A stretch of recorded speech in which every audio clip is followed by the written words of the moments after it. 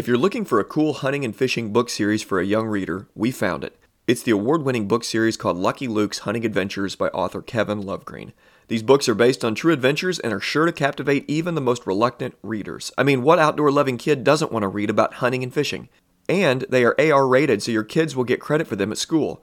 These books are perfect for kids in kindergarten to 6th grade. You can check them out at kevinlovegreen.com. Trust me, your kids will thank you. On a personal note, we have this series and we absolutely love them. My boys Ransom and Valor eat these books up, and I think your kids will love them too.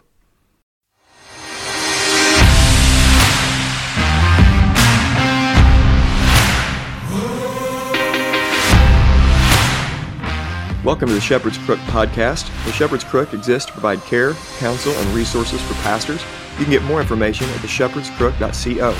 My name is Jared Sparks, and I'm a pastor coming alongside other pastors, reminding them of the chief pastor.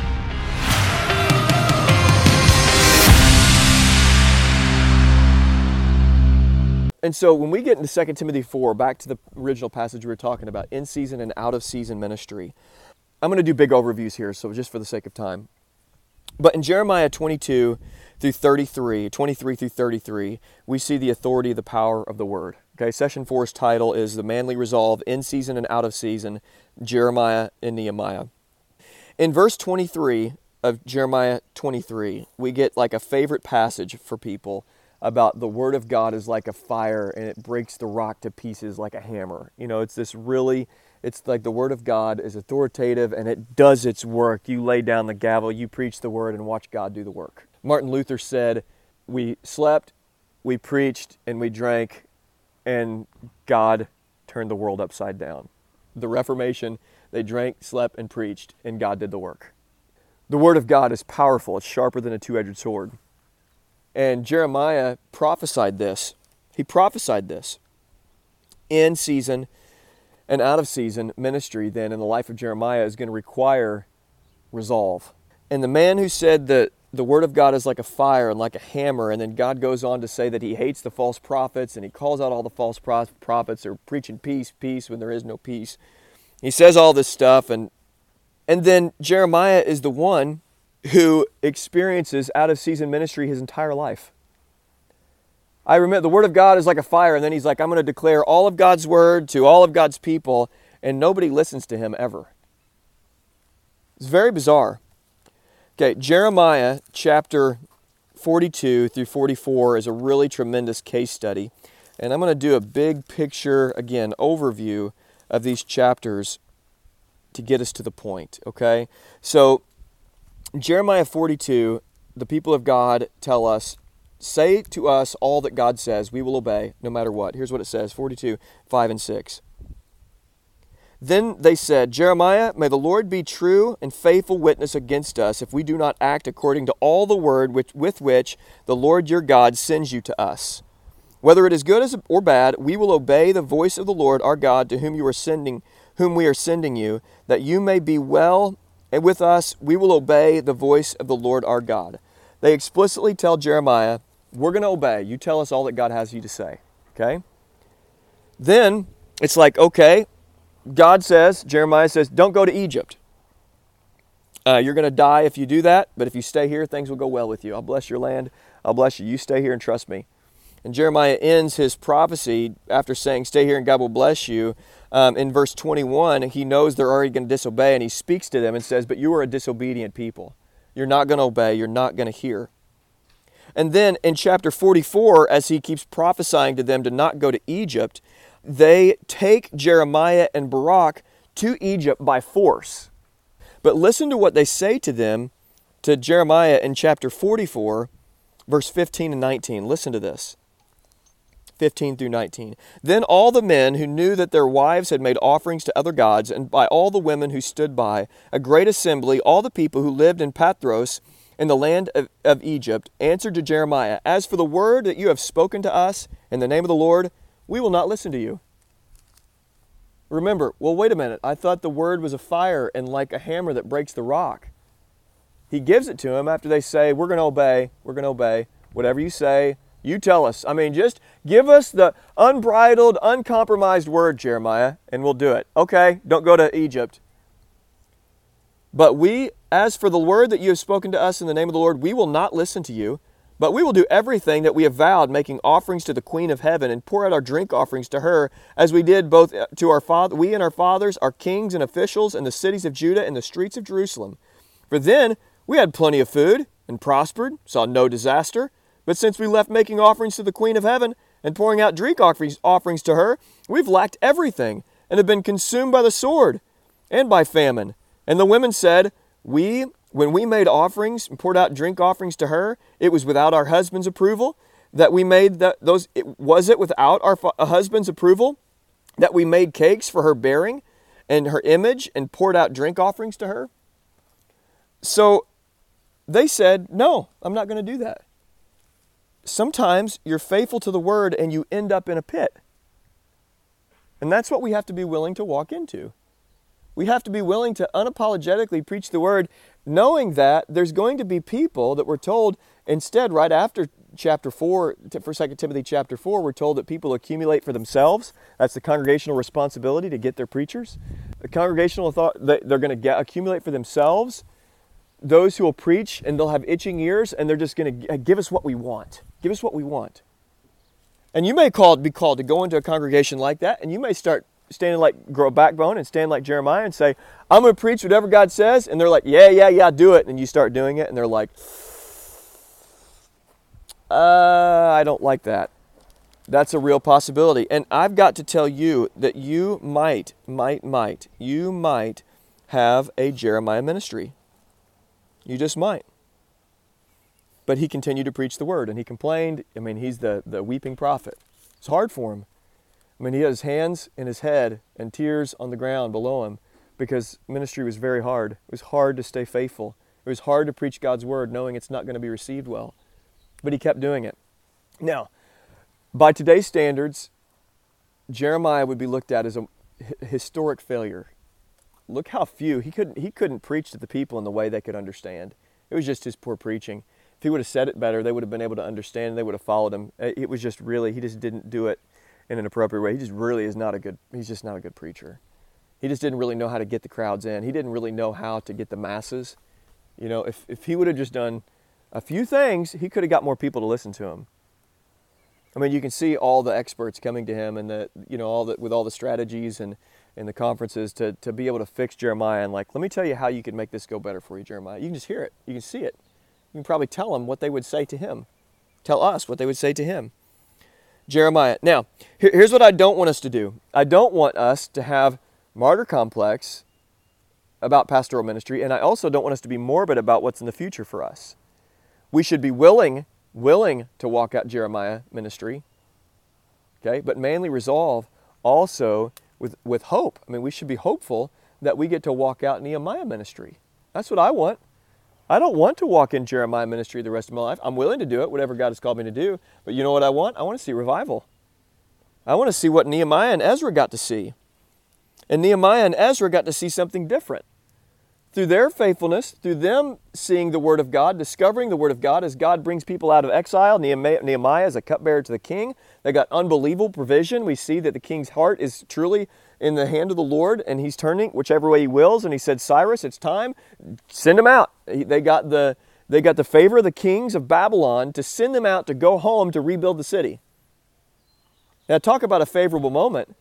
When they're searching out, Nehemiah's searching out the time. Hey, wait a minute, it's about the time. I think I remember my grandfathers and my fathers talking about we're going to be here about 70 years, somewhere give or take a few, and then we're going to be sent out of here. He discovers that, and then they immediately begin to pray. After they remember that and discover that, they immediately begin to pray and say, okay, God, since it's about the time for this to happen, we're going to start earnestly praying for you to do it. And then God gives favor with the king. And imagine what that phone call was like. Hey, Nehemiah, you have approval. Get out of here. Bring your people. Go back and rebuild your city. And there was no phone calls, so he got, as a cupbearer, the presence of the king, and the king gave him approval. And this is unbelievable favor. This is unbelievable. This is more than a job promotion. It's more than whatever tremendous. This is oh my goodness, my people get to go back. My grandfathers told me about this. I've heard about Jerusalem. Let's go back. And so they go back, and Nehemiah and Ezra go back, and they begin to rebuild this temple. And Sanballat comes against them and begins to cry out to this new king and says, hey, do you realize what they're doing here? They're going to come, and now they're going to squash you. And then Nehemiah, they have to build with sword and a trowel, the sword in one hand, a trowel in the other hand as they're rebuilding the wall. The work stops for a minute, and then they get favor again, and they get to continue to go on and build the city walls and rebuild the city. And then upon rebuilding the temple, they discover, oh my goodness, the law of God. And then Ezra stands up, and he gets to stand up and begin to preach the word of God. And you know what everybody does? It's totally different than with Jeremiah. I mean, they are weeping. I mean, they are so thankful. We have longed to hear from God, and now we get to hear from him. And they are on the edge of their seat. They want to hear come gather around. Ezra's here. Everybody who had attention to hear, everybody who had the ability to understand was there. Everybody who had the ability to understand was there. There has to be some sort of ability to understand, right, Mason? I know we would agree on that, but a little Presbyterian gig again, which I hope happens the rest of our lives. And I'm sure you're still praying until I join you. But they're on the edge of their seat. They're like, I can't get enough of this. Ezra's here. And imagine with the rebuilt walls and discovering of the law of God, standing and just everybody attentive. And you're just preaching and everybody's out there just like, oh my gosh, they're weeping. There's so much joy. And friends, that's in season and out of season ministry that Paul writes about is demonstrated all through the life of the people of God. And here we are caught up in the midst of a huge story, a story that began before the foundation of the world, that's going out throughout all of history. And here we are. And here's the thing, there will be pressures for you. If you're out of season, you will be pressured to manufacture in season. And it's going to require manly resolve. Because in the business world, especially you have board members and elders and deacons and all this that are in the business world, not growing is not acceptable. It's just not acceptable. In a business, you have to keep growing. And in church, when those same principles are applied, you have to keep growing. You have to keep going. And I think Kevin Ezell has done a great job with NAM. But I remember he was sitting up on a board one time, and they asked him, well, what happens if these church planners aren't receiving baptism? He said, well, we'll get rid of them and get some that can get them. Get some men that can go and get baptisms. It's like, wait a second. Thanks for all the great stuff you're doing, Kevin, but that's not how this thing works. It's just not how this thing works. You can have a really, really sharp guy come out and you can get some manufactured baptisms, but the true work of God is dependent upon God. And you may be faithful in the season, and God does this. He works differently in different areas, like in different pockets, okay? And you're probably not going to see massive results in your ministry. You're probably not. I mean, it's just statistically, you're probably not. We should long for it and want it. But if your expectations are unlimited growth and unlimited revival for the rest of your ministry, you're going to be so exhausted, and it's going to be crushing. So I want to challenge you with manly resolve in season and out. Really, I want to promote insanity to you. Because you know this, I said this to our church on Sunday, or sometime recently. Insanity, they say, is doing the same thing over and over again and expecting different results, and that's the call of pastoral ministry, is to find the groove of biblical faithfulness, what God has called you to be and do, and keep doing that the rest of your life. Asking God to help you to do it the rest of your life. God, help me to be better and better at this. Give me grace to keep growing. Give me passion to never forget the grace of God and never get over the grace of God. God, help me. Put people in my life that are going to help me. But I'm going to keep doing what you have prescribed me to do in the scriptures, and I'm going to keep trying to be the man you've called me to be. And then I'm going to insanely, in quote unquote, insanely walk toward that the rest of my life. And if I get Jeremiah ministry, praise God, I'm going to try to do better than Jeremiah and not just weep all the way through it, praise you all the way through it. And then I'm going to keep praying for Nehemiah ministry, and I'm praying that I get to be Ezra, standing up and just seeing tears flow and people wanting to get baptized, people repenting of their sins, trusting in Christ, and churches growing and churches planted and missionaries getting sent overseas. I'm going to keep praying for that. I want that. I want Nehemiah ministry. I want Ezra ministry. But for us to stay faithful and not sell out to the modern whatever, the next book, the next big thing, the next training seminar, the next whatever it is that ensures better results, and if you'll do this, you'll be better equipped and better prepared. There's so many things that you need to do to be better equipped and better prepared, by the way. Hear what I'm saying and hear what I'm not saying. But if you're going to endure for the long haul, it's going to require manly resolve. knowing who you are God's son, you're a man of God, and you're going to walk in insanity the rest of your life.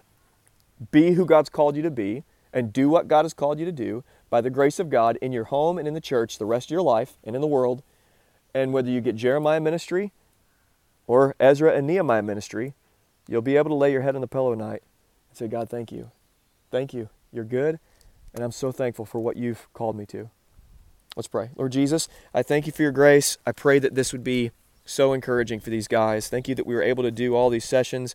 And Lord, I just ask that this would go with them. I pray for this discussion before we leave. I pray that you would bring things to remembrance that I'd said or that we'd read in your word, and that we would have some good conversation before we go. We'll come to you again here in a little bit just to thank you for all that we've done and all that we've been able to hear. But God, just lead this time. I trust you will. In Jesus' name, amen. Thank you for listening. For more information, please visit theshepherdscrook.co. For care and counsel, please call, text, or email to set up a session. You can follow The Shepherd's Crook on Twitter, Instagram, and Facebook. And please consider sharing this episode and leaving a review on iTunes or whatever other podcast platform you use. And let me encourage you to remember Jesus Christ.